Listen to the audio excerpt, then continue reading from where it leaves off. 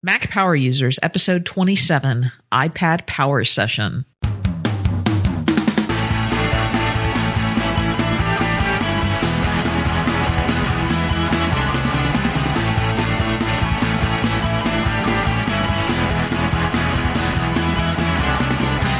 Welcome back to another episode of the Mac Power Users podcast. I'm Katie Floyd alongside with David Sparks. How are you, David?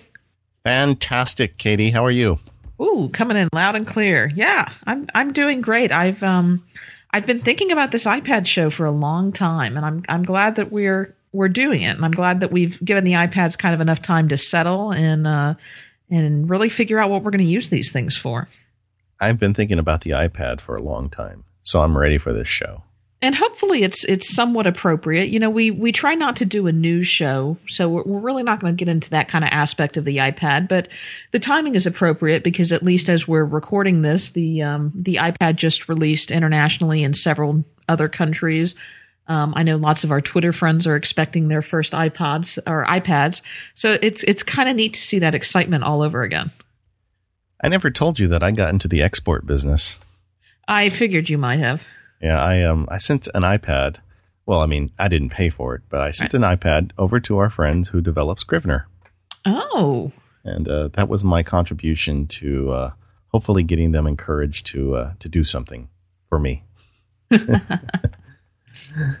Well, hopefully that will work out, and you can get your Scrivener on the iPad, maybe, or something like it for all of us Scrivener lovers. But yeah, it's great. You know, I looked at my blog. I think the first time I wrote about a tablet Apple device was, I think, in late 2007, early 2008. I was yakking about it back then. I've used tablets in the past, and I've talked and written about it before. But boy, I sure am happy with this iPad I've had now for about a month or two. You know, the one thing that has really surprised me is that I would even say in the past 5 years, I cannot think of a day that I have not used my computer in some way. The only exception to that would be I took a 10-day trip to Europe a couple of years ago and did not take my computer with me. And it was, you know, like I was quivering with withdrawal symptoms. And I've got to tell you, since I've gotten the iPad, there have been days where I have come home from work and I have not even turned my Mac on.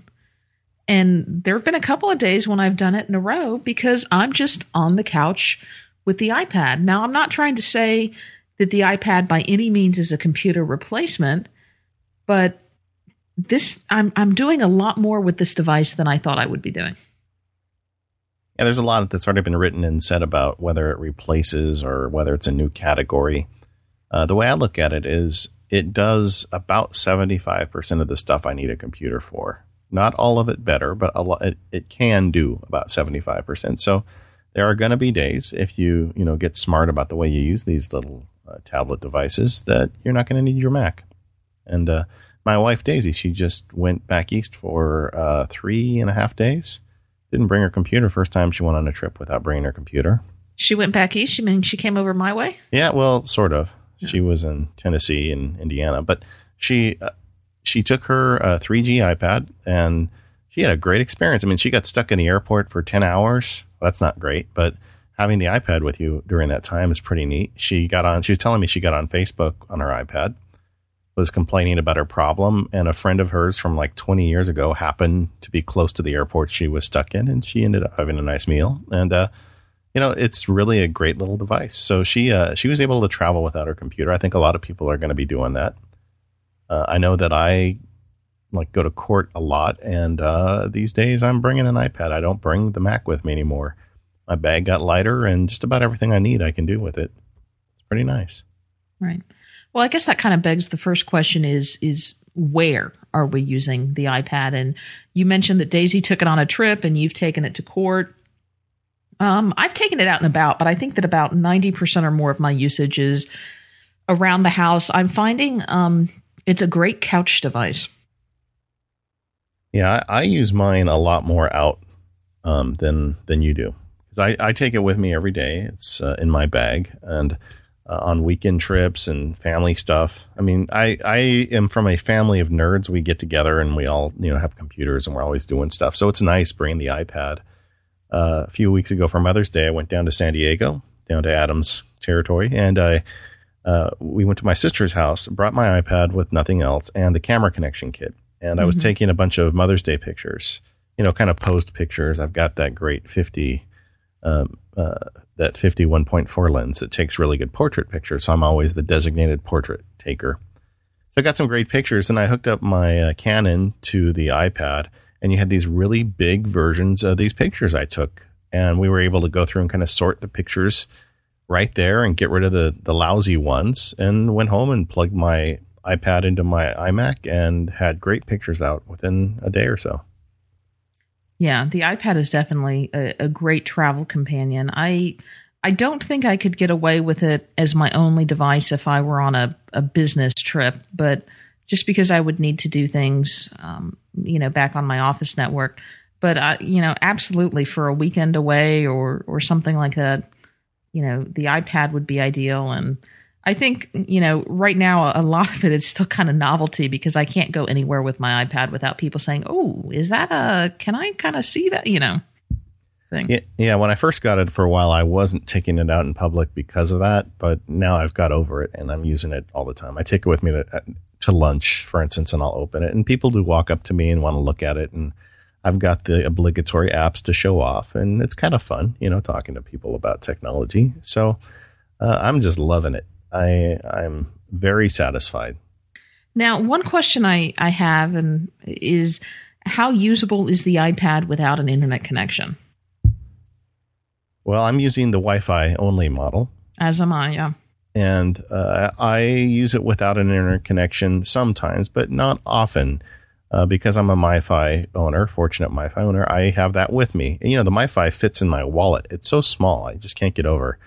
I remember I was at an airport with Allison Sheridan when she pulled out the Cradle Point, and it just blew me away that she had this box in her purse that had the internet in it. Now it fits in my wallet. So I have that with me pretty often. But for some of the stuff I do the most on the iPad is just basic reading, reading books and reading an Instapaper, and those things are already downloaded. So right. Quite often when I go to lunch, I'll have the MiFi in my pocket and won't turn it on.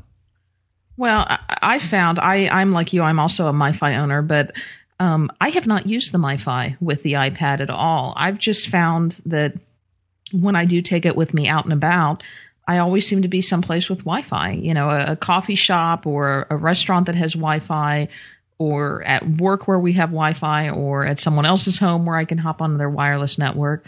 So I really haven't had that problem. I went through a big debate initially of Wi-Fi or 3G. And I did this big blog post about it, debating of, where am I going to use this? Where am I going to be? Where am I not going to have Wi-Fi? And I will admit that especially as the 3G models have come out, I've wondered a little bit, I don't know, should I trade in my Wi-Fi model iPad and get a 3G one, just so I have the option, to use the 3G. But then I think about, I've got the MiFi if I need it, although I'm on the pay-as-you-go plan, so it's $15 a pop every time I want to use it. So it's not like you would, pop it open to do something casual real quick. But I just haven't found that much of a need. So I think I made the right choice in the Wi-Fi only model. With Gen 2, yeah, maybe I'll get the 3G, but I'm just not finding it to be that big of an issue. I wouldn't be surprised if with Gen 2 there's only 3G. But well, that could be. I talked about this on Adam Christensen's podcast when it first came out. In my family, the way it usually works is when new technology comes out, I cannot resist and get it for myself. And then when the new stuff comes out a year or two later, then Daisy will get my older one because she's not as crazy as I am. So that was kind of the general plan in our house with the iPad, that I'd get this one, and then next year they'll come out with something newer and shinier, and then Daisy will get my old one. So we're sitting out there the day of the launch, and, we've got it open. We've been using it like an hour, and Daisy looks at me and says, that plan, that's not going to work this time.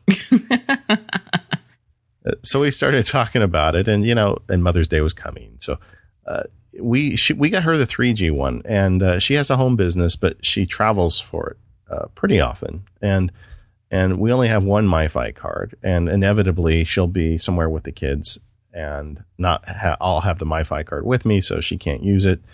So we decided to get her the 3G model, and she's really happy with that. Like I was just talking about her recent travels. It was very convenient for her to have that 3G. So I think that they're both great devices. And in your case, you're telling me if you use your iPad at home 90% of the time, then you certainly don't need a 3G model. Yeah, and I've always got the MiFi for out and about if I had to, but it just hasn't come up. Now, one question I had is how is that working with the 3G data plans? Are you guys getting the unlimited plan? Or are you finding that the 250 is more than adequate? And have you done any time yet without a data plan? Or have you constantly had one? Well, we've only had it a month now. But we were going to go with the 250, and we had planned that. And then she had this trip back east, and she was going to blow through it this month. She was at 200 in 3 weeks. So then but for the trip, she moved it up to the unlimited plan. Now, did she have to pay $30 on top of the $15 she'd already paid to get to unlimited, or was it just a $15 upgrade? The way I understand it is that once she hit once the month ended or she hit the 250, whichever occurred first, then it would hit the $30 for the unlimited month. But I'm not certain of that, so I don't want to say that with any authority. That's my understanding of how it works as well, but without personally using it, And I have to remember to tell her to turn it back down to 250 because I don't think she uses it that much outside. Pretty neat, though. Pretty neat. It's good that there are two options. I really like the ability not to be stuck on a plan. Yeah, I agree. I really hope, and again, I don't want to dive too much into other stuff, but I really hope that we see an option like this someday, maybe, when they release iPhone tethering. Yes, if its and buts were candy and nuts. Yeah. So I think we want to talk a little bit about iPod accessories. But before we do that, do we want to talk a little bit about 1Password? Yeah, let's talk about 1Password on the iPad. One of the very first iPad apps I purchased, and actually I didn't need to purchase it because I had previously purchased 1Password Pro, and they were kind enough to give me a free upgrade to the iPad version if you're a Pro user. Yeah, 1Password on the iPad, it really, in a lot of ways, is what this app was designed for. The size is perfect. I use the iPad at work, and there are some services I want to sign into for my Office PC, and I don't want to leave a bunch of passwords on it. Right. And it's really nice being able to have access to those on the iPad. It's also great when you go to set up different computers, or if you want to log in from a friend's house. You've got this nice big screen. You can open up 1Password. The interface, I think, is really nice. The way they, you can tell they started kind of from the ground up on it. They thought about the iPad screen size, and they use the, familiar steering wheel type user interface. So on the left side, you've got your various categories of secret information. On the right, you've got your secret information. I think it's really great. Have you used the 1Password Notes feature much? I don't want to say much, but I do have several notes with lots of information that I need to be able to reference. I'm not so much adding to those notes often on the iPad, but I do have quite a few notes synced over to 1Password for kind of that random information that I need on the go.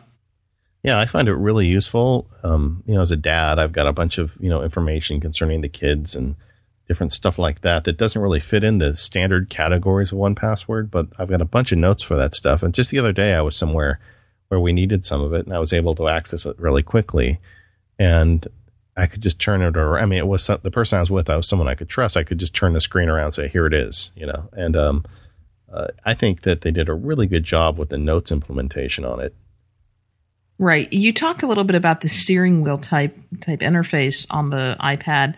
I always think it's interesting how some of these developers, and 1Password is a prime example, developed this interface knowing exactly where you would want to put your hands and where they would naturally rest without ever seeing an iPad.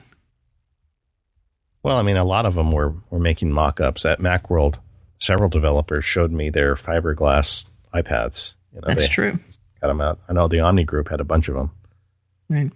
So 1Password for the iPad will sync to 1Password on your Mac, just like the iPhone version. It will sync over wireless. And you also have a feature that I use quite a bit, the 1Password bookmarklet. I think I talked a little bit about this on the last episode. But Safari on the iPad is significantly more similar to Safari on the Mac than Safari on the iPhone. So I've taken some of my frequently used passwords and put them into the 1Password bookmarklet. And whenever I go to a website on the password that asks me to log in, I simply click the bookmark tabs at the top, click my 1Password bookmark, which is at the top level, and all of a sudden it pops up a little access that says, insert your access code and click which of your 1Password logins you want to fill if you've got multiple logins for a site. And boom, you're done. It's almost as easy as having 1Password on the web browser. I hadn't really taken advantage of that. I'm not sure why. And after you had talked about it on the show, I set it up afterwards, and it's amazing. All these because you have all these great passwords because you're using 1Password. So now you can just go on a site and drop the crazy character passwords in, and you're good to go. Right. And for those passwords that you don't want to put in the traditional bookmarklet, then 1Password does have, their kind of their browser. Yeah. That you can access from within the app. So it's 1Password Pro that gets you both the iPad and the iPhone application. It's $14.99 in the App Store, and you should check it out. And thanks 1Password for supporting the Mac Power User. Okay, let's talk about some accessories. You mentioned a little bit that that camera connection kit, which I want to talk about because there have been some surprises with that kit in terms of perhaps non-advertised things that it can do. Have you been playing around any with it? Yeah, our friend Victor Cahiao over at the Typical Mac User was one of the trailblazers on this. He just started plugging things into it. He plugged everything into it. Well, that sounds like Victor. Well, let's see if my audio interface will work. I have this picture in my mind of him in his garage looking through boxes with things with USB plugs on the end. Yeah. Look, USB popcorn maker. Let's try that now. So you can plug in an external keyboard, like if you have a USB keyboard, so long as it doesn't drain too much power, because it has to be powered by the iPad. I think that's your problem. It doesn't put out much juice. Right. And you can put in some of these headset Bluetooth. I'm sorry, not Bluetooth. You put in these headset USB microphones. Mm-hmm. I've got one like the Logitech, and yeah. Yeah, I've got one in a box, and I haven't tried it out yet. But I'm thinking if I go out of town, that might be the way to handle Skype. Plug that sucker in. You've got good audio quality for. Sure. And there's some other stuff you can do. I thought it was really interesting the people who are putting movies on the SD sticks. So you just, it will look at it as you're importing a movie, but you can put, as long as you've got it in the right format, you can load up one of those cheap SD sticks with a bunch of movies. So if you're tight on space, if you have the 16 gig version and you don't have enough room to put a bunch of movies on, you can put them on a stick and then put it in a stick reader and read it from there. Yeah, I haven't picked this up yet. It's been something that I've been ever since people were talking about, oh, you got to check this out. It can do all these other things. I've been kind of keeping an eye out locally, but I can't seem to find them anywhere in stock. Okay. Oh, the camera kit? Yeah. Yeah, I ordered it online, so it showed up one day. But that's what I'm just going to have to do. The main thing I use it for is photography. I'm not a super photographer, but I do have an SLR, and I like to play with it. So I shoot in RAW, and this has kind of changed my workflow because the iPad's almost always with me, and I get the pictures off the SLR. I plug them into the iPad, and it pulls them down off the card just fine. And having that big screen really allows you to sort through the pictures much better. So you can go through them and trash the bad ones. And then I use Aperture on the iMac. So when I get home, you plug in the iPad to your dock connector. And then if you open Aperture, it sees the iPad as a source of pictures, just as if it would see a camera or a stick reader if you had plugged in.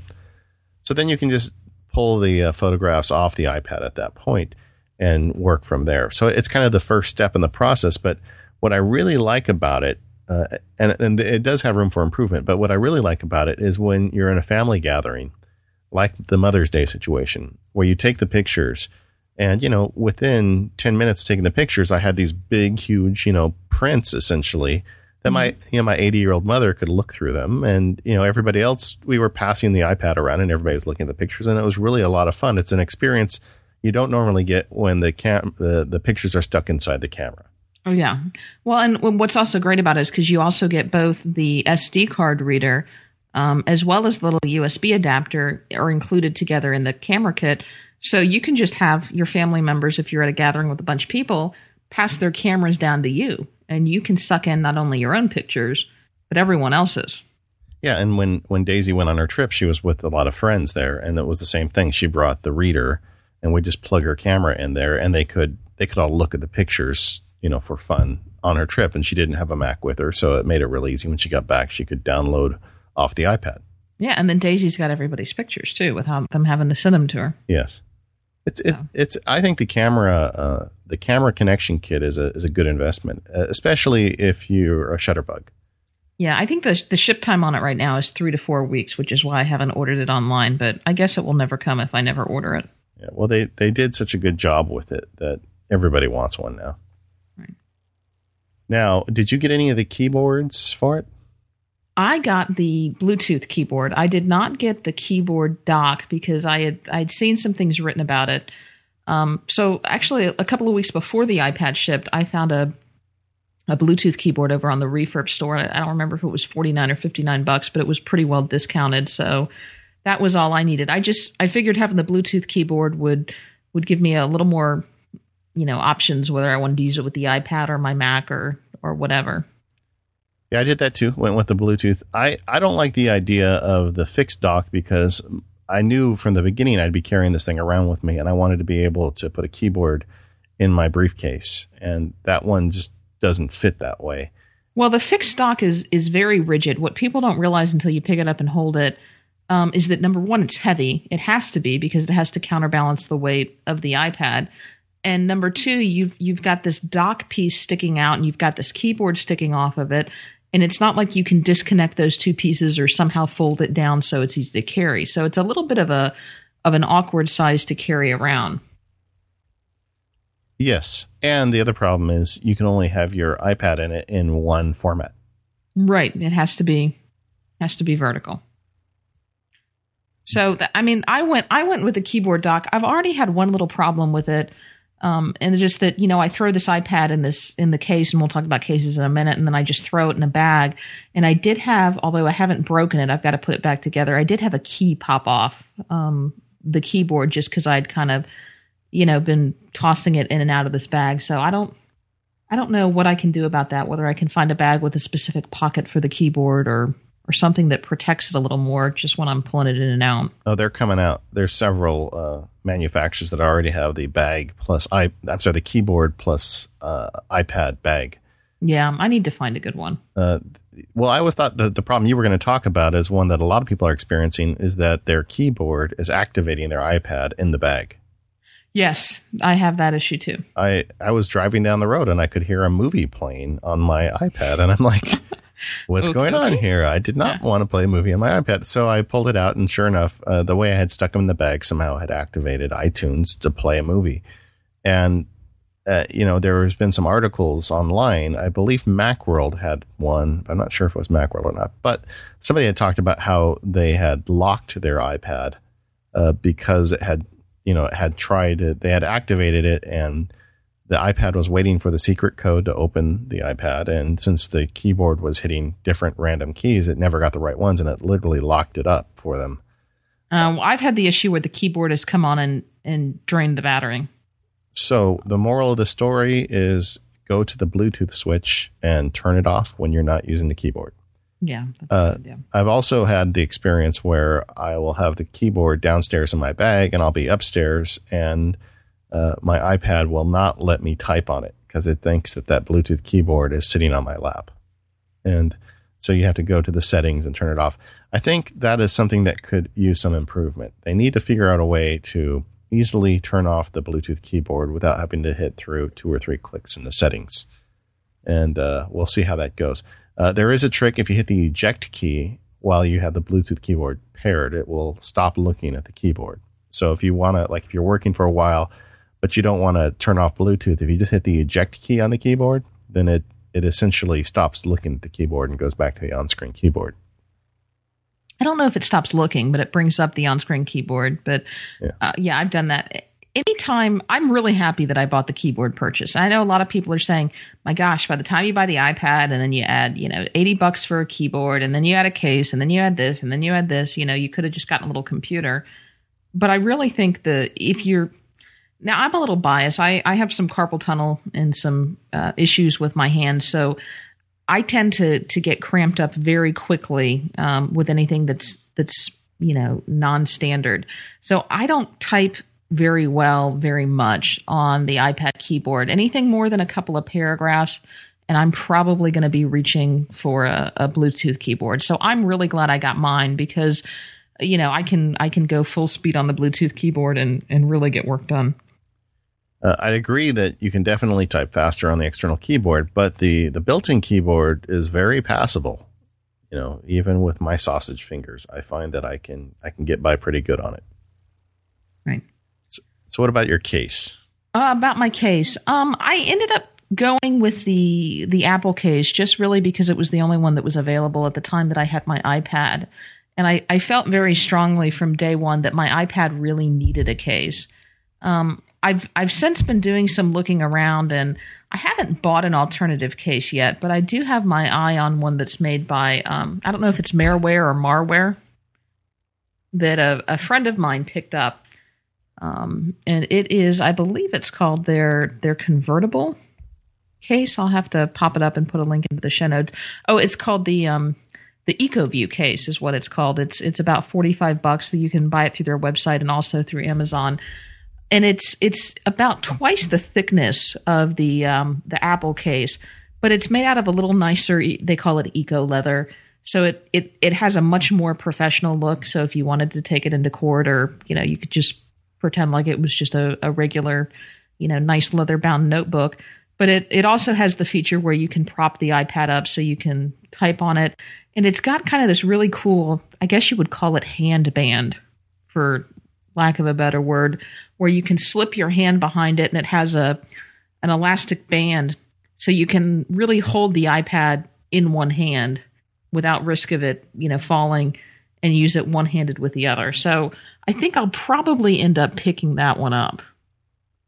Yeah, I'm using the in-case convertible book jacket for the iPad, which is that's a really nice case. It is very protective. It's much thicker than the Apple case, and you can prop up at various angles for typing or watching on it. And it also has the elastic band to close it.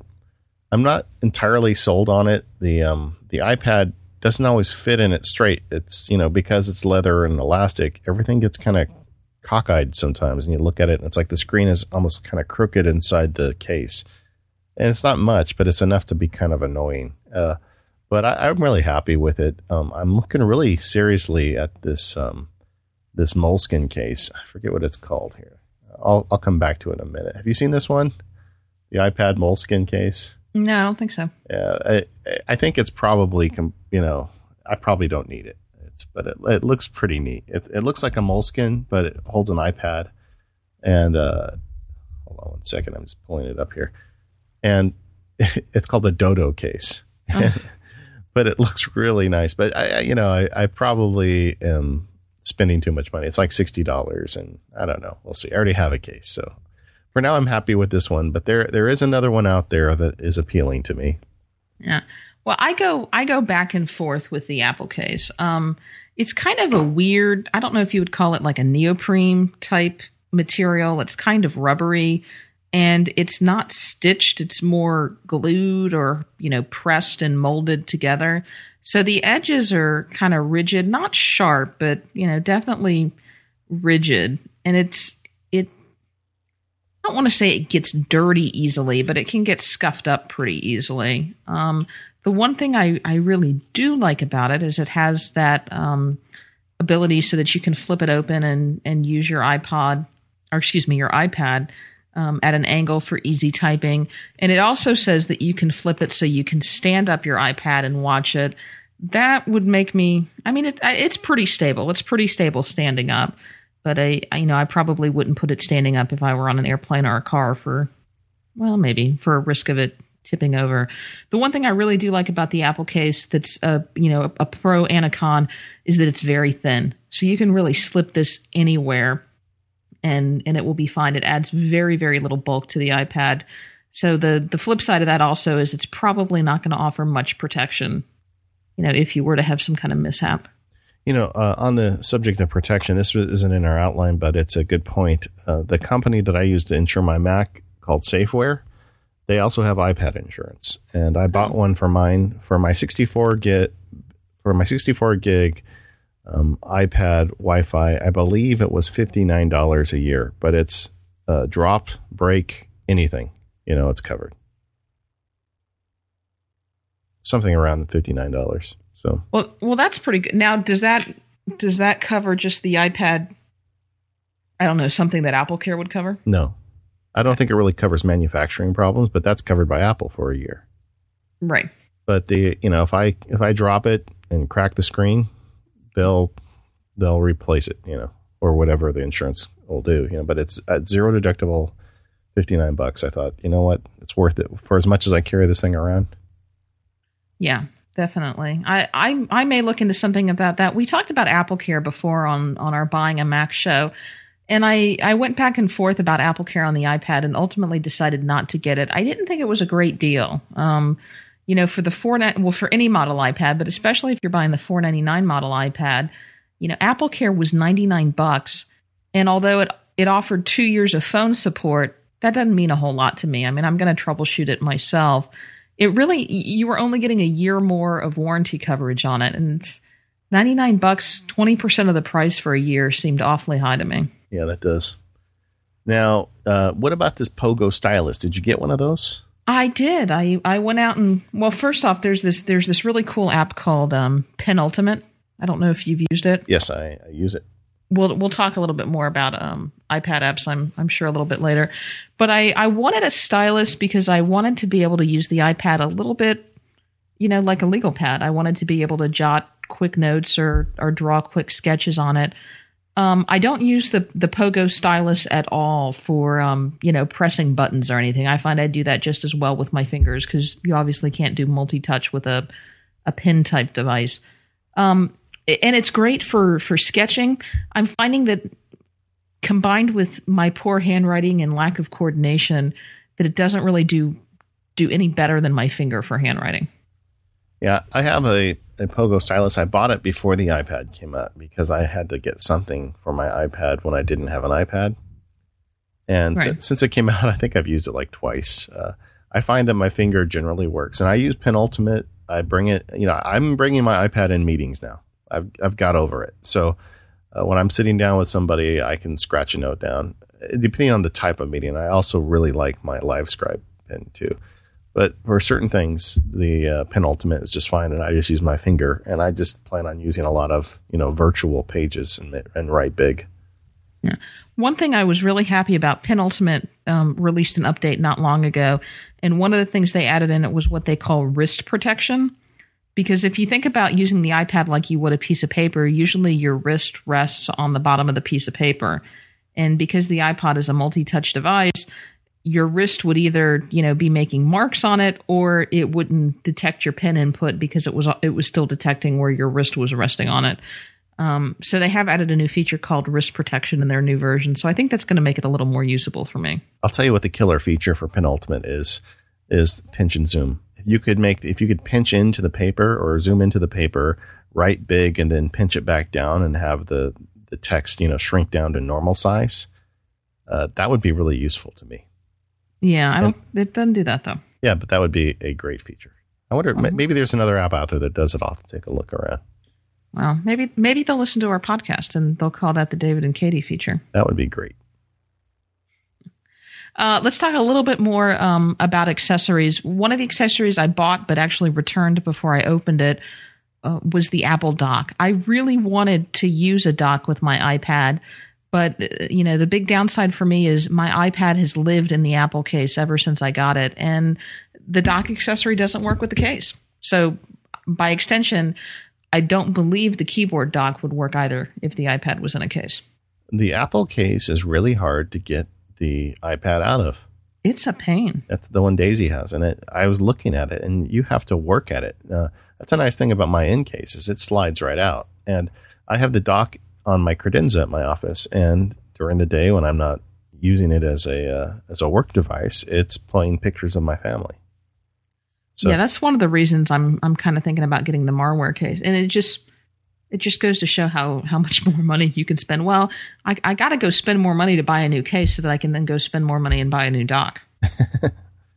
Yes, it makes sense to me. Oh, good.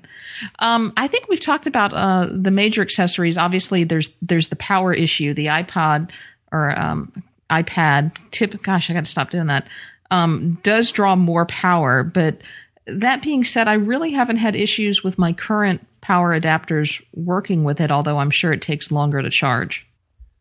Yeah. Are you going out and buying a bunch of iPad specific adapters? No, not really. Like I said, I have the dock at the office, and I took the power adapter they gave me with it, and that's at work, so it can charge there. And then my kind of workflow is I just plug it into my iMac every night and go to bed. And so it's plugged in all night. So rarely am I below 75%. Amazing battery life with this thing. Yeah. All right. I think that's about it for accessories. Any others that we haven't covered? No, but there'll be a lot more in the future. I see it coming. I know. I'm looking forward to it. File sharing. This is a problem. Yeah, this is the thing everybody's talking about. So the easiest way to share files with the iPad, well, I wouldn't call it the easiest way, but the built-in way. The Apple way. Yeah, is to plug it in, open iTunes, and then there's a window in your iPad tab that allows you to drag compliant documents in. For instance, I have OmniGraffle, so I can pull an OmniGraffle file into that section, and it'll automatically upload to my iPad. I haven't used that at all. I haven't used the Apple way of getting files on my iPad. I have. It works pretty good. I'm sure it works. I mean, Apple designed it to work. It's just... It's not perfect either, because it's not a true Finder window. You can't, create subfolders in it, for instance. Right. Using, I'm kind of looking at both Goodreader and a couple of the other, kind of PDF management apps, for lack of a better term.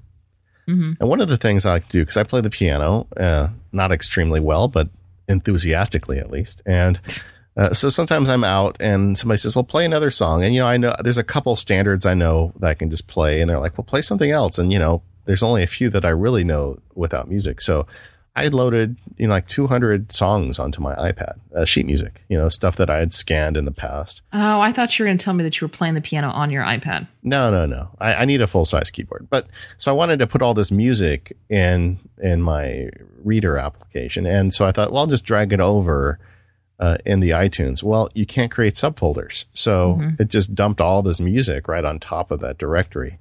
The only way to fix it was the other way to talk, and we'll talk about that in a minute, but, creating a Wi-Fi connection and going through and, basically tunneling in and creating folders through the Finder. And then it was fine. But how does Apple not have the ability to create subfolders or, manipulate these folders? It's beyond me that they wouldn't have put that in.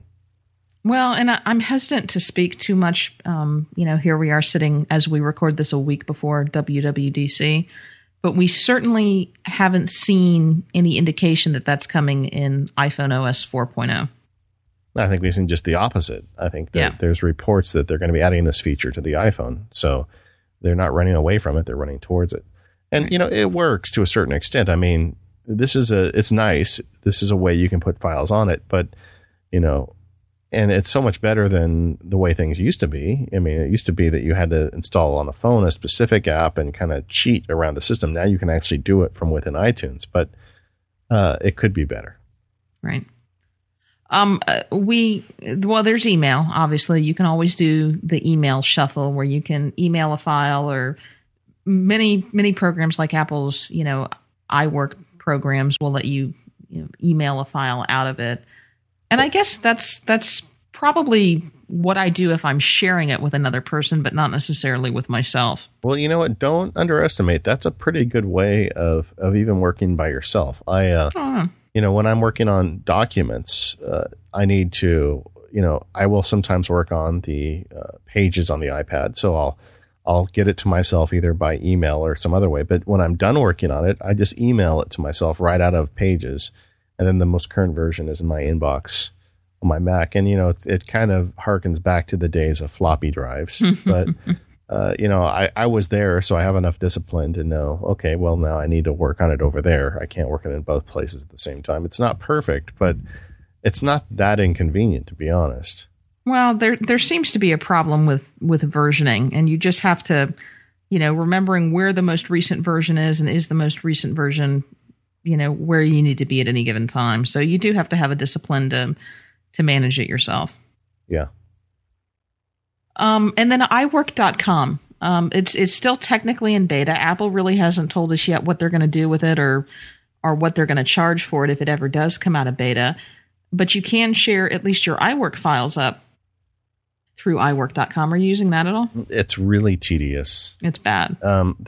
I have this theory, and I've got a long blog post half written about it. I think Apple's next big thing is not going to be hardware. I think it's going to be serious cloud syncing. I mean, right now, Google is just beating them down with it. And I can't believe that Apple doesn't have a big plan to really tune up the whole cloud sync thing to get your media and your files up there. But for now, iWork.com is not very useful for an iPad sync device. Now, I've used it successfully in my profession to send out drafts of keynotes and things for people to see. It allowed them to comment on them.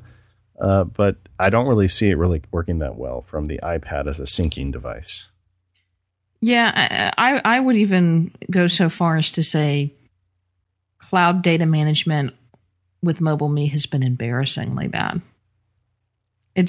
I don't know. I've got to hope that that's what they're working on. And I think we've seen some signs that they're working towards that. But so many of these problems would be fixed if Apple would just figure out how to do it as well as Google, Dropbox, any of those folks.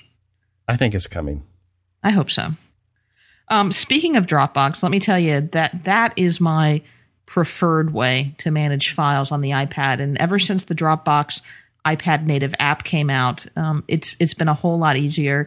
And Pastor Frank sent us in a workflow that I just kind of had to laugh when he sent it to me, and I emailed him back and I said, "Yep, already in the show notes," because it's exactly what I do. So the main thing I do is I do syncing through third-party apps.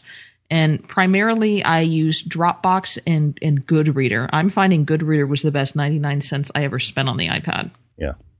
And Goodreader has the ability to read and write files into Dropbox, and you can pull files in from other sources. So it's a little bit of a tango. I think one or both of these apps will get it figured out so it's more seamless in the future. But you can keep apps in sync and up in your Dropbox if you kind of do the Goodreader Dropbox dance. The iPad is kind of like the Roach Motel, Yeah. Files get in, but they don't get out. They don't come out. Yeah, right now, Apple's made it very convenient. You get an email, you get something in Goodreader or whatever, to put those files into whatever iPad app you want. But getting them out requires sending a separate copy. It doesn't allow you to work off that source file. And Dropbox has this new API that they're issuing. That's going to be killer. Yeah, and that is killer. Yeah. So what the idea is Dropbox is, as I understand it, going to write. It's got some certain code you can write into your app that you're writing for the iPad, and it'll allow your app to read and write to that Dropbox file. So in essence, the file never exists on your iPad. It's always through the Dropbox app, and so it can go in and out. And then that solves the problem, because if you work through that API, when you turn off your iPad, whatever was the last version you worked on is going to be the one that's still on Dropbox, and you can go to your Mac and access the same file and pick up where you left off. And that is going to make Dropbox very valuable to a lot of people. And it's kind of funny that, a third party had to do it and Apple didn't, but we'll see. Well, not only did Apple not do, I don't know, that's what bothers me is, of course, if Apple does any of this, they're going to do it through their own service. They're going to do it through MobileMe. And MobileMe on the iPad is bad. There is no iDisk app for the iPad. And I just think that's such a poor showing, because Apple is the only company that knew exactly when the iPad was launched and exactly how long it's been in development. And none of their apps pre the iWork suite work on the iPad. The remote app is not well, they do in that kludgy, 2x iPhone mode, but the remote app is not optimized for iPad. The iDisk app is not optimized for iPad. The Mobile Me Photo Gallery is not optimized for iPad. I don't understand why they didn't have that together. Agreed. Okay. You talked a little bit about Goodreader. I also like air sharing. Now, I don't have that, so tell me about that. Well, I mean, I like the interface on it a little better. It seems a little cleaner, but, it's also $10. So, I think they're both fine. I've used air sharing on the iPhone before. It's basically a wireless file sync. Yeah, well, all of these kind of grow out of that, but right. They do a lot more now. And I understand air sharing is going to be getting printing and some other interesting features too. I mean, all this stuff is in development. Right. Okay, so we talked about email, iDisk, Goodreader, air sharing, iTunes. We've covered the basics in terms of sharing files between your iPad. Right. With apps like Goodreader and air sharing, it's very simple to add up a connection between your Mac and your iPad. I mean, it gives you an address. If you got the Finder, you don't need any special software. If you're in the Finder, hit Command G, and that opens up the VNC connection in essence. So you can have a Finder window open on your desktop with your iPad, and then you can just drag as many files as you want over, and you can create subfolders and organize them very easily. So if you're going to try Goodreader or air sharing, set that up. And right. They give you directions right in the app. It's real simple. So that's a bit of advice I would give you on that. All right. Well, let's talk about some of our favorite apps. But before we do that, let's talk about one of my favorite apps. And that's made by our second sponsor of the day, Smile on My Mac. And I want to talk about Text Expander for the iPad. Yep. Wait a minute. Did I say that right? Yes, you did. Uh-huh. Any day now. Text Expander, they have the iPhone app, and I've been running the iPhone app on my iPad. As have I. In fact, this is one where I have not felt a burning desire to have the iPad app because so much of what Text Expander does is silent in the background. Right. And as long as you have the app installed, you have your snippets synced up, it's going to work whether you need to open up the app or not. Yeah. I mean, for instance, it works with Simple Note, which is one of my very favorite apps. Going to be my example. Yep. Yeah, so you've got all the snippets built in, and you hit them in Simple Note, and they shoot right out. But we got a note from the developers of Smile on Mac's Text Expander saying they're hoping by the time WWDC starts, we are going to have an iPad native version of Text Expander, and I can't wait to see what they do with it. So first week in June-ish, hopefully. Yeah. Now, what do you use Text Expander for on your iPad besides Simple Note? I use Text Expander in conjunction with email. I do almost all of my email signatures come out of Text Expander, and I have a lot of I feel bad saying this. I have a lot of pre-designed, prefabbed email responses to common emails that I get all of the time that come out of Text Expander. So for those, I'm either going through the Text Expander app, or some of them I have and I'm using in conjunction with Pastebot, which is also not yet iPhone optimized.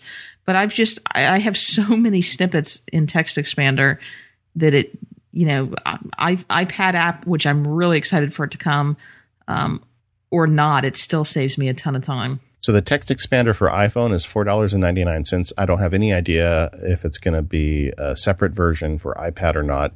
But, you might want to sit tight if you're looking to buy it just for the iPad, just to see how that all shakes loose. But keep your eye out. It's going to be there soon. And if you don't already have it on your iPhone, it's a great $4.99. And the function, although you can certainly use Text Expander on your iPad or your iPhone as a standalone app, it is vastly more improved if you use it in conjunction with the Text Expander app on your Mac, which is one of the apps that I cannot live without, one of the first apps I install on my Mac. So you can find that and all the information about Text Expander Touch, as well as the other great products over at smileonmymac.com. And thanks, guys, as always, for supporting our show. I had a PC friend looking over my shoulder the other day, and I was doing some entries on something that I use a lot of snippets on, and he called it voodoo computing. He says, "What is this voodoo computing you're doing?" Because, I'm just hitting a couple keys and paragraphs are showing up and signatures are going in. It was great. Yeah. Okay, so let's talk about using this thing at work. So you're not? Are you bringing it to the office at all? Not necessarily at work. Let's using it for work. Okay. But yes, I am bringing it to the office. Okay, so the first thing you're going to look at is the iWork apps. I bought all 3 of the iWork apps right off the bat. I don't know whether that was necessarily a very smart thing to do, because I must admit I have barely touched Numbers and Keynote. Yeah, I bought all 3 and I use all 3. I'm a big Keynote user. I mean, I have 2 or 3 spreadsheets that I use every day, and having versions on my iPad is super. Well, I would use them a lot more often if the versioning was a better fit. One of the things I do is I have a spreadsheet. I call it interest combobulator, for lack of a better term. But as an attorney, a lot of times I'm at court and we have settlements and things where we're going to pay interest over a certain amount. And so I've created a nice sheet that lays it all out, and it uses really big words and screen. So it's just really easy for people to look over my shoulder and see it. And it's a sheet that I've now put on my iPad. And it's great. I can be sitting across the table from an attorney. We type in some numbers. We can change it right there. So you're really using it kind of more as a calculator. Well, sort of. I mean, that's one sheet. Right. There's a lot of them that I use, but just for that purpose, it's great. And the way that the iPad Numbers handles entry is really smart. If you have a date field, it gives you the option it gives you date keys. I mean, so it's very intelligent. It recreates the keyboard based on the type of data you're entering, which I think is pretty smart. It's obvious in hindsight, but I'm not sure I would have thought of it going in. The iPad Keynote is good to a limit. What I'm finding for that is, for instance, when I give real presentations, I like to use a remote. I don't want to be having stuff in my hands, because then I'll end up looking at it or fiddling with it when I should be, paying attention to the audience. So I'm not sure if I'm going to use it for big presentations, but for little ones, it works fine. I like being able, and even the other thing I find very useful for it is the presentation to one person. When you're sitting with 1 or 2 people at a coffee table, and you can just kind of have those slides slide across, let them see it. Sometimes I'll just hand it to them. Really, and let them flip through it. Yeah, it's just really useful for that, and it's very nice that way. I'm sure it'd be good for like elevator pitches if you were in sales or if you're sitting on an airplane, assuming that the person actually wanted to see it. Don't abuse this power. And well, they will want to see it if it's on an iPad, won't they? And Pages is neat too, although I have my own ideas about word processing on an iPad. I'll talk about in a little bit. Right. I had a very interesting use of Keynote. I was in a fairly big mediation, and I was, as part of my opening, I was given a presentation that was very graphic and, very photo intensive.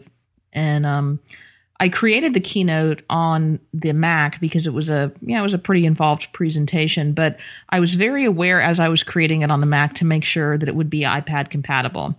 And I found that I really couldn't give the presentation from my iPad like you found, because the setup where we were, I had a projector that I had to plug my Mac into, and the projector was actually physically probably about 6 to 8 feet away from me, because as I was giving the presentation, I was standing up by the screen and my Mac was back plugged into the projector. It wasn't as though I had an extension cord that I could get the Mac close to me. And so obviously I would need a remote, and the iPad wouldn't have worked for that, because the iPad would have had to have been, pretty closely tethered to the projector without this big long cord running across the room. So I ended up giving the presentation off of the Mac connected, but I also had the same presentation on my iPad. And after I was done giving the presentation to the larger audience, I put the Mac away and put it back in my car, but was sitting there with the iPad and the Keynote open. And, as we were going back and forth in the negotiations and talking with the various parties, I had it right there, kind of like you were talking about, in a more intimate one-on-one setting. So I could go back to the photo that I was talking about, or the graph that I was talking about, and and have it right there without having to pull out and lug around the Mac. Okay, here's a killer tip, a little off topic. If you're using Goodreader or if you're using one of these other PDF reading apps, set up bookmarks in your Adobe files. So I've got, kind of on that theme, I've got a case and I've got all the pleadings, I've got the complaint and different pieces of it, correspondence, contracts, all of it in one really big Adobe file, all bookmarked. So I can be sitting there and someone can say, well, what paragraph 3 of the contract say? Well, I just go to the table of contents and the PDF file in Goodreader and push a button and it just shows up immediately. I mean, it's such a game changer for me when I have that, because I can get to anything immediately, and it just scares the heck out of the people that I'm dealing with, because they're like, "How does this guy have all this?" He's prepared. Yeah, and it's really not that hard. I have people helping me do it, but you set up bookmarks, and you can do it in PDF Pen Pro, or you can do it in Adobe Acrobat Pro. You can create these bookmarks. You just drop that file onto your iPad. And, whatever your business is, you can have access to all of that information you need very quickly. Oh, yeah, that's a great use for it. So Pages, I've probably used most of all.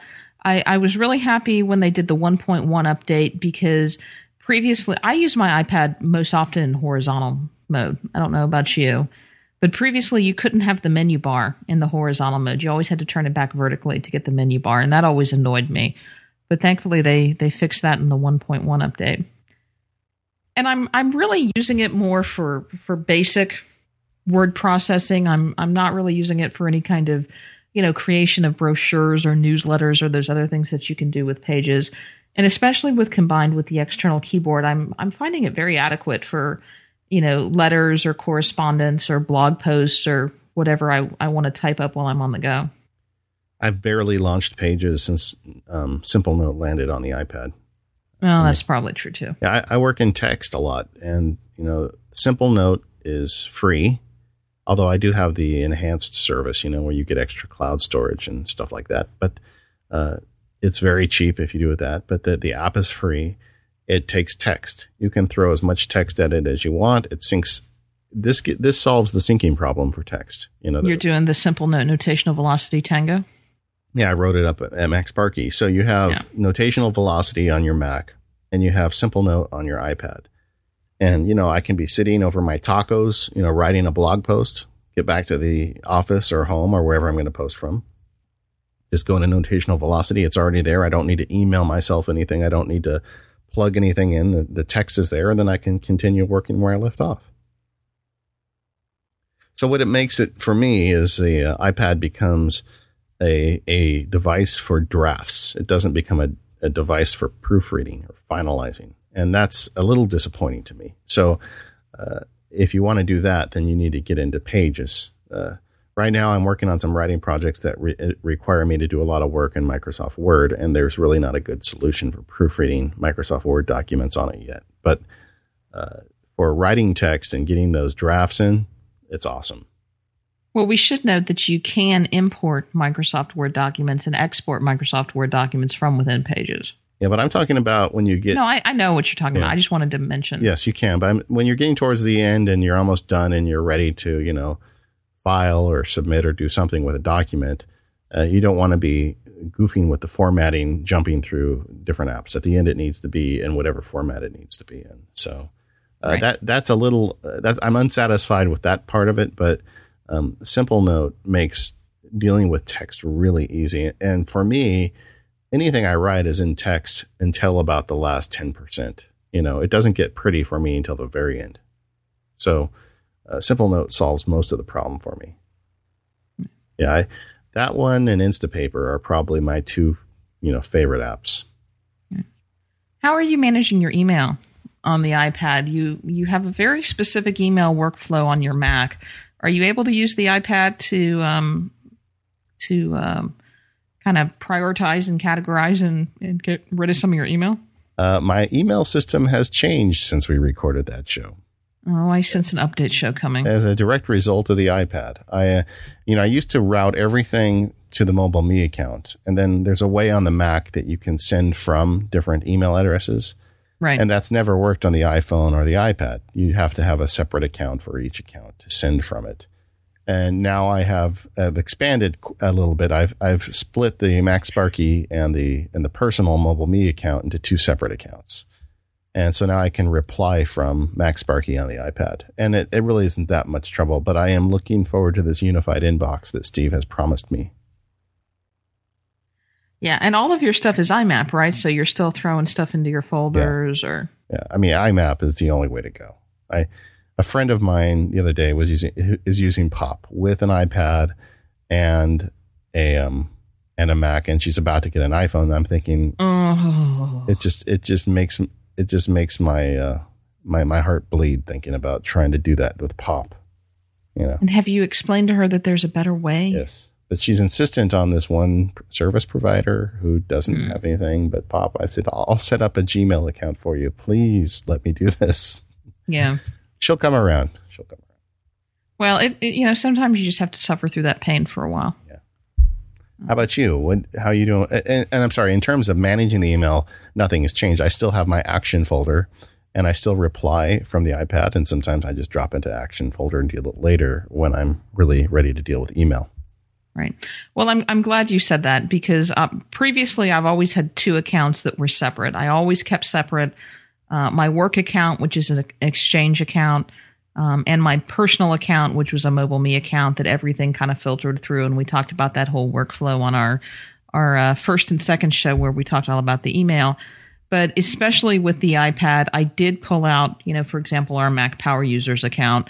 So I now have 3 accounts on the iPad for that very reason. I'm responding to more email on the iPad more frequently and in more lengthy and more meaningful responses that I really wanted to be able to do that from all of my accounts for the iPad. So yes, I too have pulled it up. I'm using Exchange with the Office, Mobile Me, and then an IMAP for another account. And it seems to work really well. My biggest gripe is there are not separate email signatures that you can create per account. Text Expander solves some of that, but unfortunately, Apple doesn't plug into Text Expander's API, so I can't do it directly from within the email app, but it's workable. Yeah, but I find just sitting down and replying to emails on the iPad is an enjoyable experience. And the way that allows you to group and sort emails is also very intuitive. I think they did a good job with it. Although I really think this unified inbox, the next steps with the new iPhone operating system that we're going to see soon are going to be important. Yeah, I agree. Let's talk about RSS, because I find now that I'm doing most of my RSS reading on my iPad, and I feel a little bad because when you told me before you got your iPad that you were doing most of your RSS sorting through your iPhone, I kind of laughed at you. So do you see the light now? I do kind of see the light, yeah. It's the way to go. Which app are you using for it? I broke down and I did buy NetNewsWire. And I'm really enjoying it on the iPad. Their first release was pretty buggy, and I had some crashing issues with that, but they seem to have gotten that resolved. And I use NetNewsWire on the iPad. It syncs up with the Mac version. And I also use a product that they have for the PC to read RSS feeds at work, which for some reason doesn't always sync up, but it's in my workflow, so I decided to keep it all consistent. I love Reader on my iPhone. It's with the 2 E's. Right. And it is coming. That's all I'm going to say.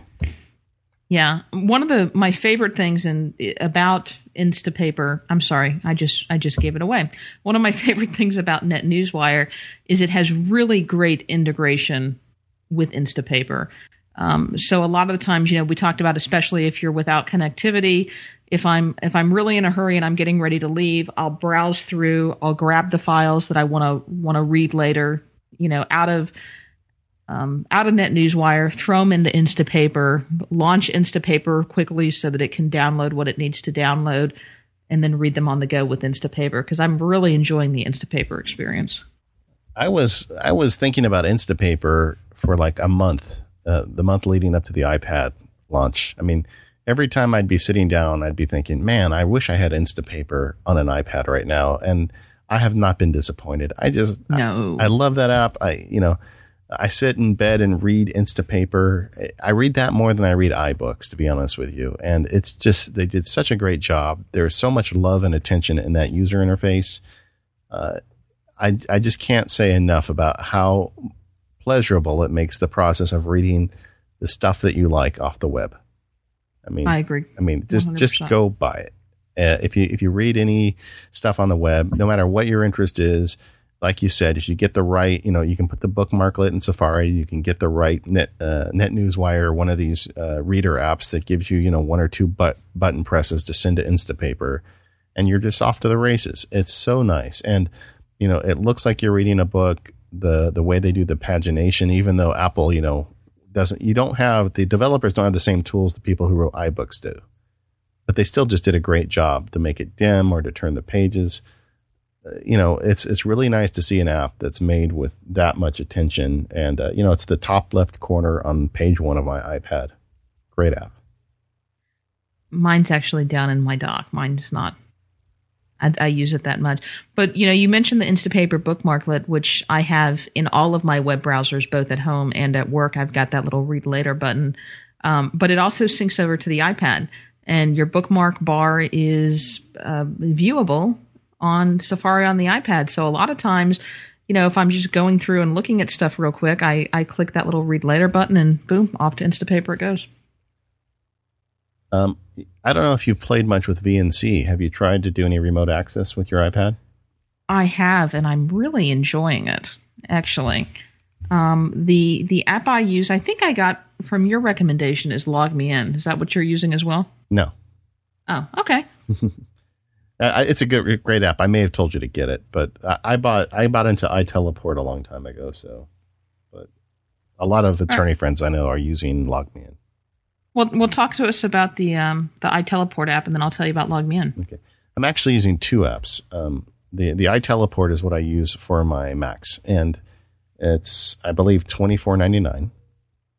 It's an expensive app for your iPad, but the version they are selling now works on both iPad and iPhone. And you install some hosting software on your Mac, and you can teleport into your Mac from anywhere.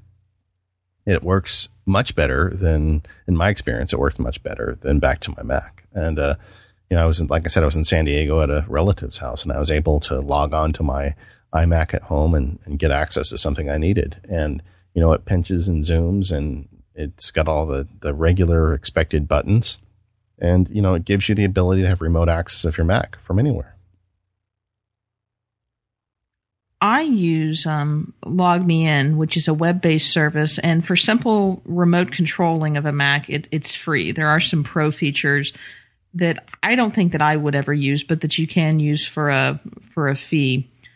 And the iPad interface for LogMeIn just works so well, and they also have an iPhone version. So it's a hybrid app. You buy it once. It's, I want to say $29, so it's right around $30. And you get both the iPad optimized version and the iPhone version. And you can install it on Macs or PCs. It doesn't really matter. You load up the software on the individual computers. You set it so that you have access, and then you really forget about it. I've loaded LogMeIn on my parents' computers, on my computer, on my grandparents' computer.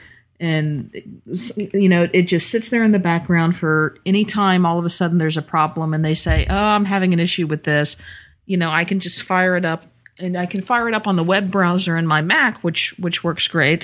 But if I'm not in front of my Mac, I can do almost all of it through the iPod or iPad as well, just because it's such a large interface that I can touch and manipulate and move and slide and scale and click and do all that other fun stuff. Now, for my work, I talked to my IT guy, and he wanted me to use a different one called Jump Desktop, which when I bought it was $10, but now I'm looking is $20. And we had some certain security stuff, and he helped me configure it, but that gives me the same access, so I can get into my Windows 7 desktop computer at work from anywhere as well, but I have to use a different app. So the good news is there's a lot of stuff out there. It's all already optimized for the iPad.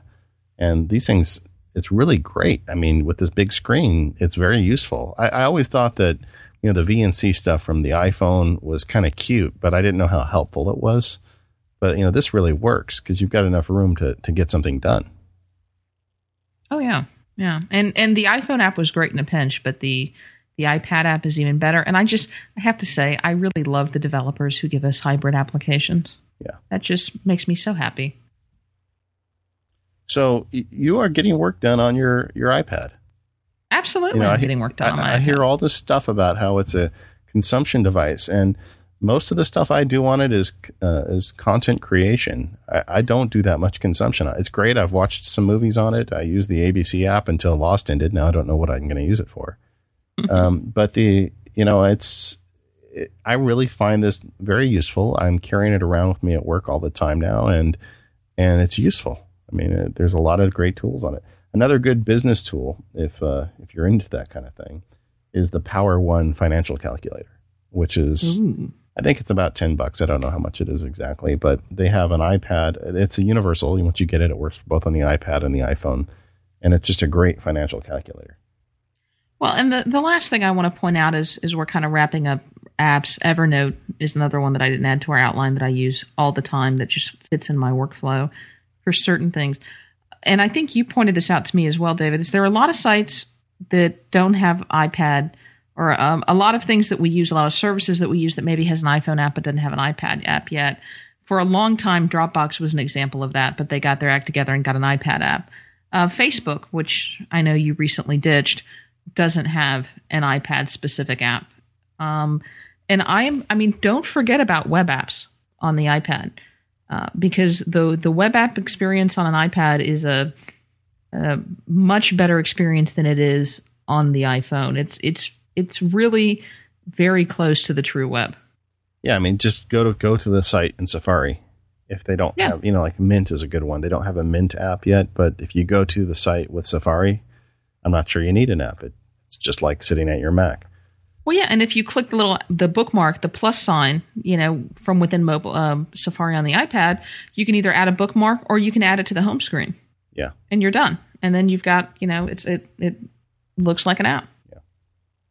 So what we talked about getting work. What's your guilty pleasure? I really like the Netflix app. I like Twitterrific is my my Twitter client. I don't know if it's guilty pleasure. I have a solitaire app that I play quite a bit when I'm, just mindlessly listening to something or looking for something to do. I really like the USA Today app. I don't know. I sound pretty boring though, don't I? Yeah, those are my guilty pleasures. Yeah, you do. I don't have any games. I have played a few games, like what was the Labyrinth, the trial version of that. Yeah. I did play that and went all the way through the trial levels, and then I was just kind of over it. My 8-year-old and I have kind of been obsessed with Angry Birds, which is a great one. You get to shoot birds and knock down things and take care of contentious pigs. But the game that I find myself playing probably more than I should is Words with Friends. It's like a Scrabble game. Okay. But you can set it up remotely. I've got a game going with Don McAllister. I've got a game going with my nephew. I've got a game going with my buddy JF. So I'm sitting there working, and you know how I have all these alarms turned off, email never notifies me, none of that stuff. I won't allow any of that stuff to get in my way. But Words with Friends. Words with my friends, I have not turned off. And when that thing dings, I cannot help myself to find out what somebody has just, dropped on the board and how many points did they get against me. And just think how unproductive you're being. I know, but it's so fun. I love Words with Friends. I am really surprised at how much I'm into this game. So, the trick is to draw the game out. Like, me and Don, we do like one move every day or two, that's kind of the right mood, but it's really a lot of fun. Yeah. I don't know. Part of me says I don't even want to get started with that because I know I won't be able to stop. Great app. I recommend it. Yeah. I don't have it on my iPhone for a reason, Yeah. Okay. So what is the iPad? We've talked about what the iPad does. What doesn't it do? It doesn't do a lot. I really want to stress to people, especially, the folks in my Mac users group, they all want to buy an iPad for themselves or their family members in lieu of a computer. And I cannot stress enough that it is not a computer replacement. It's a computer supplement for sure, but it's not a computer replacement. You can't The biggest thing is there's no printing on the iPad. I don't know how you can, function with a computer without having the ability to print, although I guess a lot of people don't very often.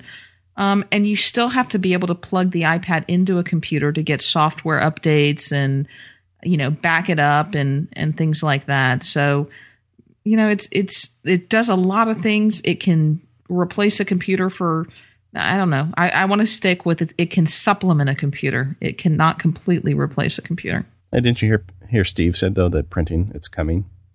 So, well, Steve said in an email that printing is coming, and I am waiting for WWDC, so I hope it will. But I don't think it will soon. I'm sorry, I have to stop for a minute. Somebody just sent me a note that they put some words for friends to me. My nephew did. Oh, my gosh. I don't miss printing on the iPad so much. That's because I have a computer connected to a printer, and I kind of look at it as a draft device. I mean, the final tweaks are usually done on a computer and printed. So I haven't noticed that I've really missed it. And I'm also a big PDF nut. I don't like to use dead tree printing unless I really, really need to. And it's not that often that I need to. So I understand why it's a big deal to some people, but I haven't really missed it. Right. Okay. I agree with you. It's not really a computer replacement, although for some people it could be, but it would have to be someone with very limited needs on a computer. Yeah, but they're still going to have access to a computer. They're going to have somebody who helps them manage it. Yeah, that's true. So it's great. It's a new device. I'm very pleased for a 1.0. It's Apple has got a lot of nice features in it. I don't really think this is a 1.0. I think iPhone was the 1.0. Yeah, and I think it's built on so much on existing technology that they were really able to hit the ground running, and I think it's a great device. Yeah, I'm very happy with the iPad. If you're on the fence and you really don't want to buy it, don't touch it. If you touch it, you'll buy it. Yeah, in fact, at Daisy's retreat with her friends, she had someone there who refused to touch her iPad the entire time she was there. She just looked at it, and she never touched it the whole time she was there. Then 2 days after Daisy got home, her friend called and said, I'm going to go buy one. Which one should I get? Well, it is a pretty neat device. Yeah, I think Apple they did it right. Now we talked about how it's not a computer replacement. I think it is a tablet replacement. What are you talking about? Well, I'm sorry. You're right. I think it's a gosh, my mind just drew a blank. What are those little tiny computers that people are buying that they hate? Ultra mobile PCs. Yes, or the, yeah. netbook? I think it's a netbook replacement. Thank you. Yeah. Well, it is a tablet. It's a netbook replacement. I think it depends. I mean, if you're really hung up, you have to have a physical keyboard. If you want the camera, I mean, there's features. Go buy a laptop. Yeah. Go buy a $999 MacBook. Well, I've written on that as well. My thoughts on a netbook, and there are some very colorful comments directed to me in that post. But I am not a fan of the netbook, and that's just me. Yeah. Okay, let's talk about our sponsor, Fuse Meeting. They have a great product. A lot of times you're going to be doing these meetings. We're getting in a world where people want to telecommute. They want to have meetings. They don't want to have to come to your office. And a lot of things we're working with involve creative stuff, high-end videos, images. You want to share this stuff. We've gone beyond the point of just sticking a Word document on the screen. Even the kind of work you and I do, a lot of times we have media-rich presentation or data we want to share with people. Fuse Meeting solves that problem. They've got a way where you can upload all your media assets in advance of your meeting, so the people on the downside don't have to spend their bandwidth and trouble trying to get the data up to the cloud and back down to them. It's already up there waiting for them. It's a browser-based, so they don't have to install any special software, and it allows you to present your rich media the way you want to. You can have high-definition video, you can freeze frame, and you're going to get all the advantages of that high-end quality video for your remote meeting. Meeting solutions have become very popular, and rightly so, because the applications, including Fuse Meeting, are getting so good, so powerful, that you really got to start looking at how much time and money and effort am I wasting, to go sit in front of somebody across the conference table and have them slide me a notebook with a bunch of presentations in it. and how much more productive you could be if you didn't spend all that time traveling, if you didn't spend, all that money on hotel accommodations and meals and all other kinds of expenses, and how quickly you can just actually get what you need to be done, get in, get out, get it over with. And I really like with Fuse Meeting, I think you mentioned this before, is that you can seed it with all of your documents, just like you would spend time prepping for a meeting before you hosted it, in real life. You get your PDFs, you get your movies, you get your videos, you get your slides, you throw them up all on Fuse Meeting. You give out the information to all of your participants. They've got access. You can look at the documents. You can annotate the documents. You can chat. You can voice conference. You can Skype. You can really interact with all of this data in the meetings in a very meaningful way. And Fuse Meeting, I think if you'll price it up against the competition, you'll see that they're very, very competitive in the pricing category. I'm from California, and I do like granola. So I can also talk about the fact that when you have these meetings and everybody's driving and flying all over the place, you've got a carbon footprint that's pretty large. A lot of times that's not necessary. So you put these meetings together, it's fast, it's easy, and it's efficient. They've got a great deal now. It's a 30-day free trial, and you get a $25 iTunes gift certificate if you sign up. So, try it for 30 days. And if you like it, you can even go buy some of these apps we've been talking about today.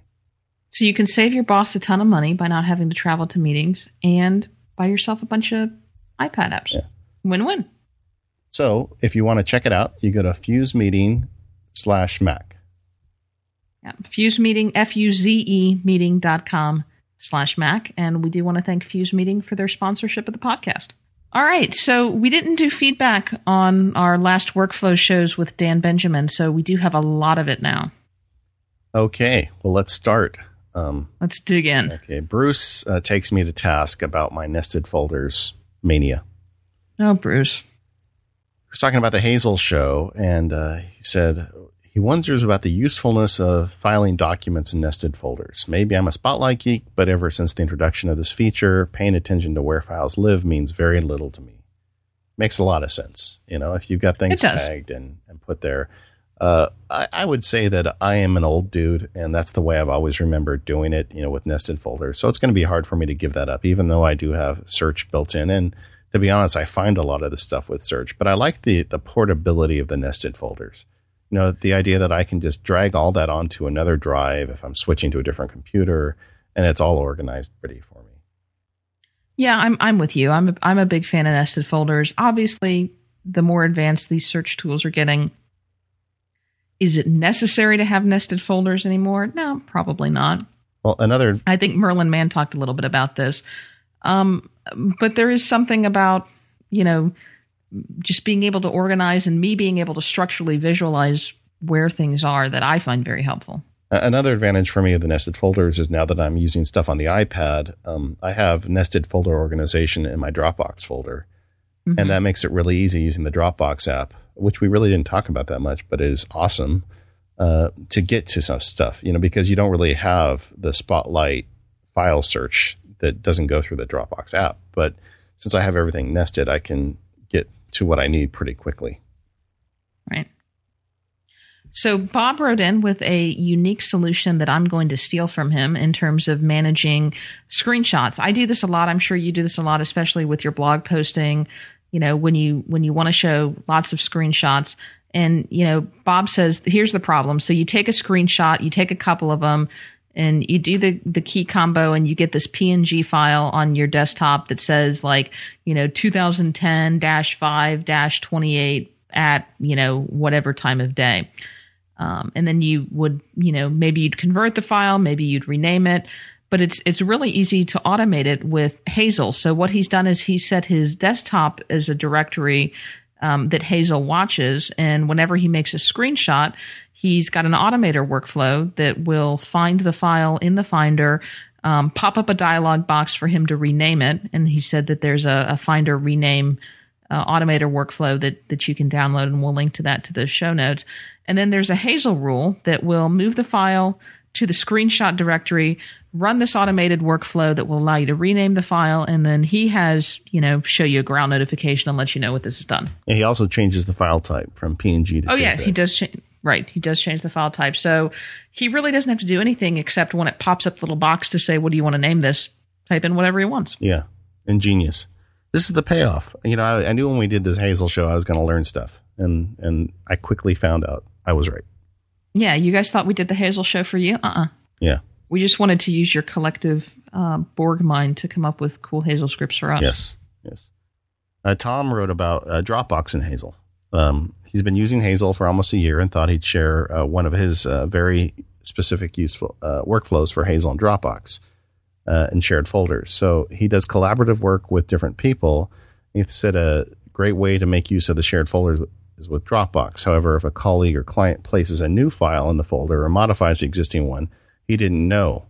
So unless he'd go and manually look at it. So he created a workflow with Hazel, and it looks for date modified or created within a certain period, and then it gives him a notice, or it colors the file yellow, actually, is the way he did it. So he could just go in and look, and he'd find out exactly what was new. But he could also put a growl notification in there, too, if he wanted. But that was pretty smart. Right. We did get an email from John, which I think goes back several episodes. And he said that he knows that we talk about mail a lot, which makes sense because David and I both use Apple Mail, but that we didn't really discuss Entourage, which he prefers over mail. And, a lot of the things that we talk about with Apple Mail can be done with Entourage. I used Entourage for years when I needed to sync with an Exchange server before Apple Mail made that possible. And, for a while before the switch to the Intel platform. At that point, I did make the switch over to Mail because Entourage was being used through Rosetta, and it was a lot slower than Apple Mail. And then it took about a year or so for Microsoft to figure out and get Entourage updated, and I never really went back at that point. So I did just want to mention that, just about everything we talk about in Apple Mail, can be done in other email programs. And Entourage is a good option, although keep in mind it's not going to be around for long. With Office, the next version of Microsoft Office, they are replacing Entourage with Outlook, which I think may even be a little more compelling reason to start using it. Yeah, because I think a lot of good things about Outlook. I think it may be a very good thing for us Mac users to have Outlook. Paul wrote in and talked about something he discovered with Hazel, the contains condition. He was testing with some credit card statements, and he wanted to see if he could do it without having to go through and manually rename them the way I was talking about. I did, and he has the contains condition look for words that are inside an OCR PDF document, and he reports that it worked. And I haven't had time to go check it, but if that's true, that's pretty cool. So if you've got a file that contains the word the gas company or whatever, then it could rename it for a gas bill. I'm going to be trying that out soon. Yeah. That is cool. Ben wrote in and made a good point about that we kind of brushed off the idea. We had someone email us and say, is there any reason to partition a drive? And I think our answer was pretty unequivocally no, unless you're using Boot Camp. There's really no reason to partition your Mac's internal hard drive. And I still kind of hold that to be true. Ben did post a comment saying that another reason to partition the drive was performance. Most of the drives now are small enough that you can improve your speed significantly, he argues, by partitioning the drive in half, put the information that you constantly use on the first half of the drive or 1/4 of the drive or however you want to manage it, which will improve your read-write speeds. And you can use the rest to archive data or reference or things that you only use occasionally. So he did post in the comments a link to a CNET blog that or a ZDNet blog that talked about it, and he talks about, of course, your mileage may vary depending on your drive. And I guess I don't know. I still kind of stand with I don't think I would partition a Mac's internal drive, but there are reasons why it could be useful. Yeah, I'm still not going to do it. No. But thanks for writing it. Yeah, I know some people use it, and that's great. Okay, so my friend John over at creativityist.com wrote in with a near Hazel catastrophe. Okay, so he has a folder in his archive, and he uses it to keep documents and Dropbox folder clean. So Hazel Rule watches those folders and dumps files that haven't been accessed in a certain amount of time into the archive. All right. Mm-hmm. So the idea is, get the old stuff out, just keep the fresh stuff in your home directory. Well, something went wrong with VMware, and his system rebooted and thought that it was December 2000. And Hazel said, wow, this stuff hasn't been accessed since December 2000. This is all old. It emptied out his entire Dropbox folder and all of his other stuff. Mm-hmm. And, fortunately, he knew where it was going. But if he had it thrown in the trash, that would have been messy. So, and that was an interesting story. So be careful. When you're running automation tools, they are just dumb computers, and they do exactly what you told them, even when you don't want them to. Right. Eric wrote in with some color coding ideas for desktop rules. And he mentioned that one thing he always does when creating a Hazel rule is for it to check for the file's label color. Now, this is something that I don't use much of. I don't do a whole lot of labeling of files, unless it's like the one file that I constantly access in a, folder full so that I need to be able to easily see it. But Eric said he only uses it. He tells Hazel, if it is labeled, don't do anything with it. Or I guess if it's not labeled, don't do anything with it. So that way he can specifically, kind of granularly tell Hazel, hey, I do or I don't want you to process anything for whatever reason, with this file.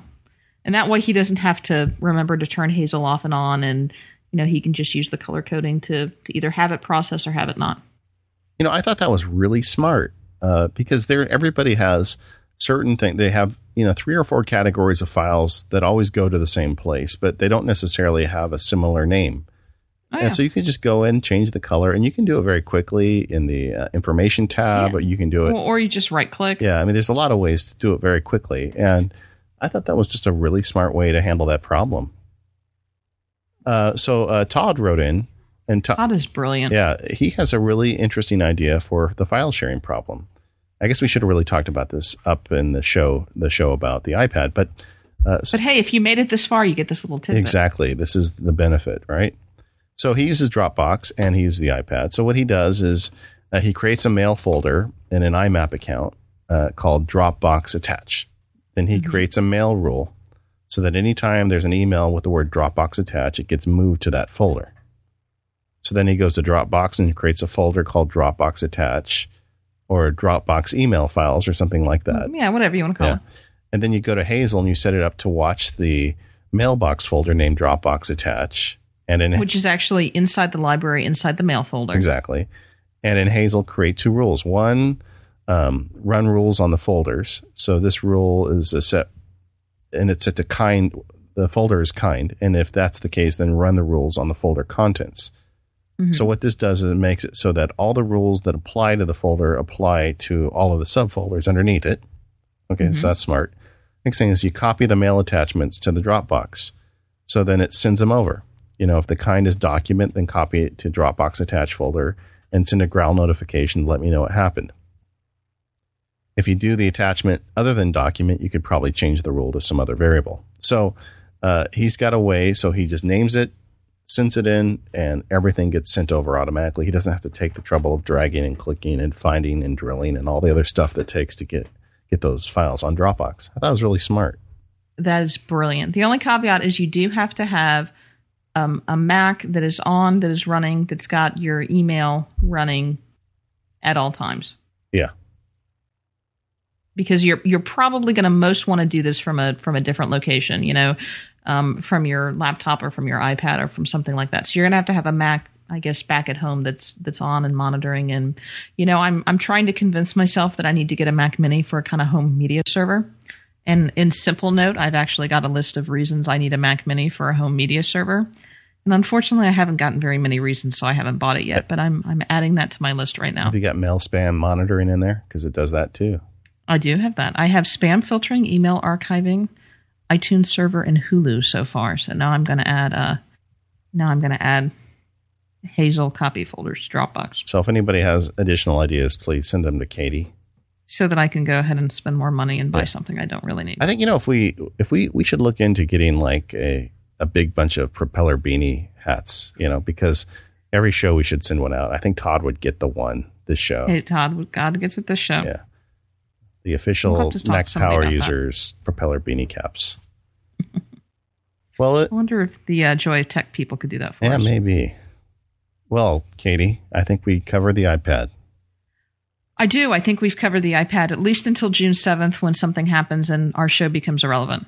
No, it's more than a content consumption device. You can get a lot done with it. And I look forward once again to hearing back from the listeners and what they're doing with their iPads so I can, glom onto that brilliance that is out there. Yes, Hive Mind, start working. Send us your iPad workflow ideas. Yes. So where can you reach us? Well, you can check out our website. It's at www.macpowerusers.com. And while you're there, I don't think we mentioned this last episode, you do need to take a look at the awesome artwork that our good friend Darren Rolfe designed for us because it's pretty cool. Yeah, and Darren's at macwingnet.com. He's a Mac geek in addition to a brilliant artist. Yeah. So our sincere thanks to him for designing that awesome logo. Yes. You can also email us. Email address that will get to both myself and David is feedback@macpowerusers.com. And you can also Twitter us at MacPowerUsers. All right. And, if you want to send in an audio comment, let us have it. Send it out. We're in the process of setting up a Google phone number. We haven't got that all figured out yet. But if you've got an iPhone, the Recorder app works pretty darn good. Yeah, we'll try to start using those on future episodes. And iTunes. We love iTunes comments. Every couple of weeks, I like to go in. Okay, who am I kidding? Every couple of days, I like to go in there and see what the people have written about us in iTunes. And iTunes comments is one of the great ways that we can get some additional exposure on iTunes. And additional exposure means more listeners, and that means more of you to add to the Hive Mind out there to start churning away great ideas that we can share with all of you. Yes. So I'd like to thank our sponsors, Smile My Mac, makers of PDF Pen, PDF Pen Pro, Text Expander, and many other great Mac apps. You can find them at smileonmymac.com. Also want to thank 1Password, Agile Web Solutions, who makes the amazing 1Password application. And also check out Knox. I think we'll talk about that on a future episode. It's a recent acquisition that I think has a lot of promise. And Fuse Meeting, which allows you to host high-quality meetings online. You can find links to all of our sponsors in our show notes with additional information. So, David, what's next? We're going to talk about the Mac user in the Windows world. The iWolf. There you go. The pilgrim in the unholy land. I live it every day. I can't wait to share all my thoughts. So that'll be the next show. Maybe that's another reason why I need a Mac Mini. There you go. Add that to the list. I'll add that to the list right there. Well, as always, David, it's been a blast learning about how you